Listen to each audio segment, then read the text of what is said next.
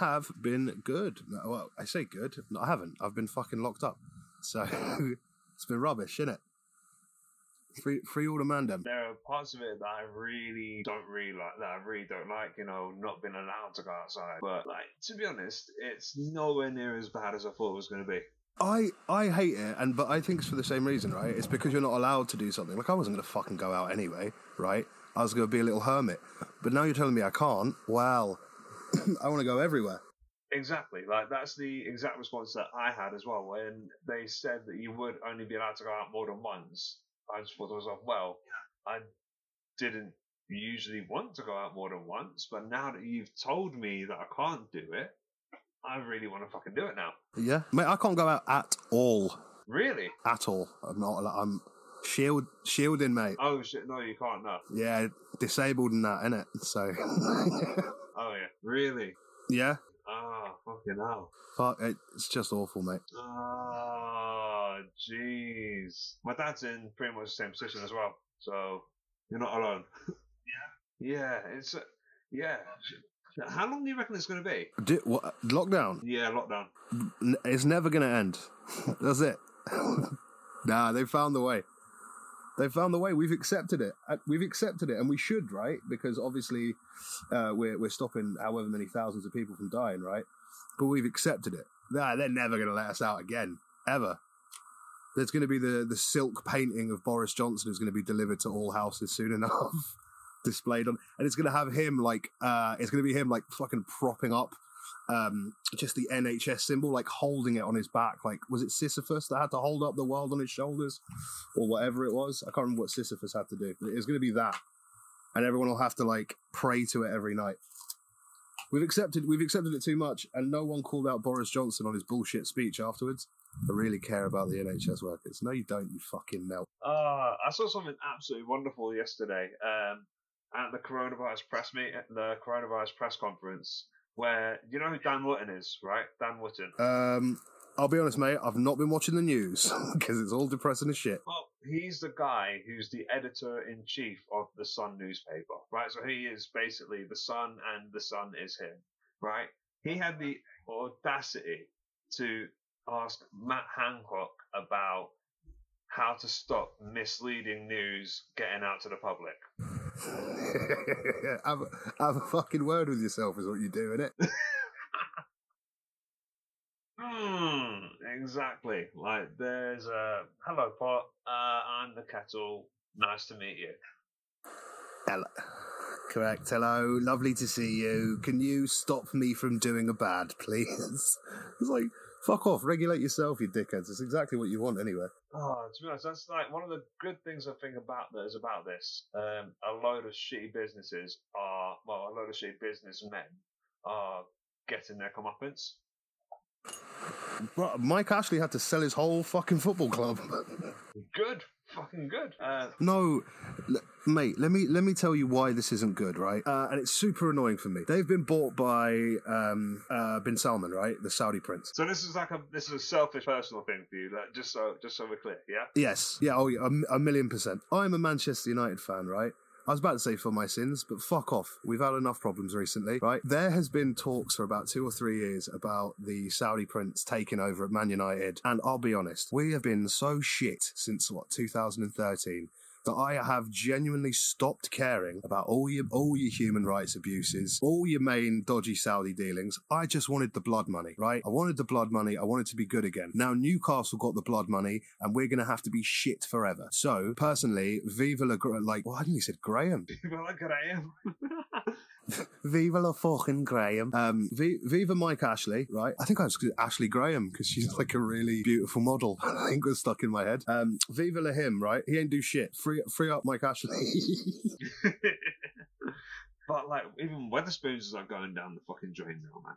Oh, but the Weatherspoons guy is a fucking grade A. He's like a weapons grade cunt anyway, isn't he? Well, yeah, we all know that. We all knew that, but I never thought I'd see the day where people actually start to rise up against him. Yeah, but do you think anyone's actually going to rise up against him, or are they going to go, oh, £2 pints, Personally, I'd like to think that I would, once this is all over, stop going to Weatherspoons. I'd like to think that's what's going to happen. I can't promise.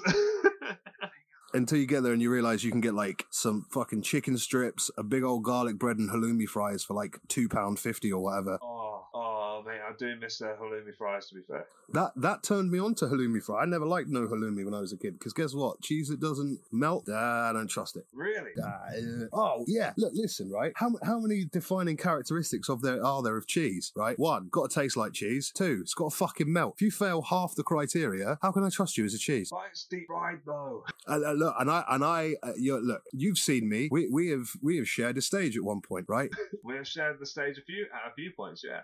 We have. If you and we will do at some other points as well. Once all this is over, we will do. We'll come back strong. I'm coming up with finally some new material. Right, but having seen me in the flesh, you can rest assured that I am not a man who is adverse or unaware of a deep fried food. Right. To put it in a politically correct, to put it as politically correct as possible. Yes, you're fat. He's a fat cunt, right? There's no other way to look. You know what's really liberating as well is, and I don't think I've even consulted you about it, right? I think I've just gone ahead with it. The freedom of language, because on my show I cannot say any of these. I have to be real. And again, you've seen me on stage. The words aren't, they're blue. And then I have to go on a show where Ofcom gets involved and all of a sudden, can't tell kids to whatever. And they fucking watch porn and call each other racial epithets on fucking Fortnite, right? But, I can't say shit. Fuck off. See, that's what, when I was doing the thing that I was potentially going to be, the writing that I was potentially going to be doing for your show, like, that's the thing that that's what I was really, really mindful of, because I didn't know how radio-friendly things have to be. Oh, it's full Ofcom, mate. Full Ofcom. I once said fuck on air. Really? And I'll tell you exactly what I did. Someone texted into the show, and I was reading them out, and I saw the name. I was like, the fuck kind of name is? Oh, I'm sorry. I'm real. Hey, let's do a music, shall we? I had a whole segment planned. Fuck that. I panicked. No, actually, what I said was shit. I said something. What was it? Or some shit. And it was the word shit because I didn't say fuck, because I put the music on real quick, and then I walked into the corner of the studio. I squatted facing the corner and yelled fuck as loud as I could, and then got really panicked that I hadn't faded my mic down. Thought I'd compounded it. Oh, have you got in trouble for that? No, I went out straight, because that was towards the end of the show. As soon as I came out, I was like, I am so sorry. It was like one of my first few weeks, because when I still had to do the show on my own, one of my first few weeks, I was like, look, they were like, you did the right thing, you apologize afterwards, just, yeah, keep an eye, because, and they don't give a fuck what size of station it is, Ofcom, right? Some community station played a song, I don't know, about the vaccine, one of those fucking landfill indie bullshit bands. I don't even know if they're landfill indie. That's how little I know about the vaccines. And it had... They're a wonderful band if they're listening. No, well, if they're listening. If you're listening, you're wonderful. If not, can we say our true feelings? So that someone played what they thought was a radio-friendly version of the song, didn't add the word fucking, 10 grand fine. Ofcom doesn't give a fuck. Oh, jeez, that sounds awful. Why don't you just go into podcasting, man? I did, mate. You don't know about my history with podcasting, baby. Oh, so do tell. I was, once upon a time, I co-hosted a podcast that was in the iTunes top 20 for comedy. Oh, very nice. It was when about 3 men and their dog were doing podcasts, but yeah. No, I'm scared of doing it now, so we were relatively successful. We were above Terry Wogan. Oh. And just below Joe Rogan. We were in an Ogan sandwich. A nice little three-way.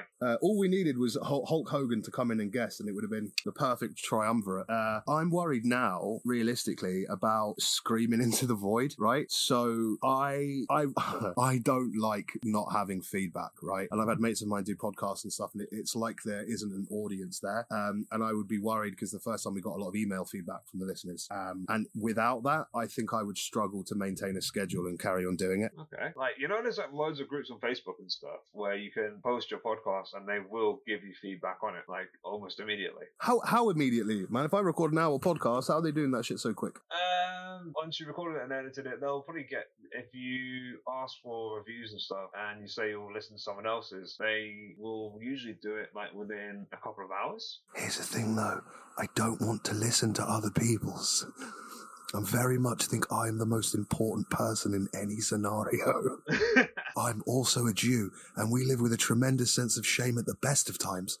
I don't need any more shame added onto the fact by being a fucking shitty podcast review guy. Oh, man. and I forget you're not a Gentile, so you don't. Yeah, so you've got all the fucking shame. I'm not, mate. I'm not one of the goyim. These people out here. You know what I really look forward to? I really look, because I'm not going to have a Jewish wife, probably, right? There's not many of us left. Not many women want me. Not many people left. So what's probably going to happen is I'm going to have children who, by their mother, which is the only way that matters, right, won't be Jewish. I so look forward to when they're old enough, teasing them about the fact that, and I don't believe in heaven, right? But I'm going to tease them. I'm going to be like, look, even if you tried your very best and were the most pious people in the entire world, you can't get into heaven. Do you know why? Because God didn't choose you like he chose daddy. And then I'm just going to run about Hava, Nagila, Hava.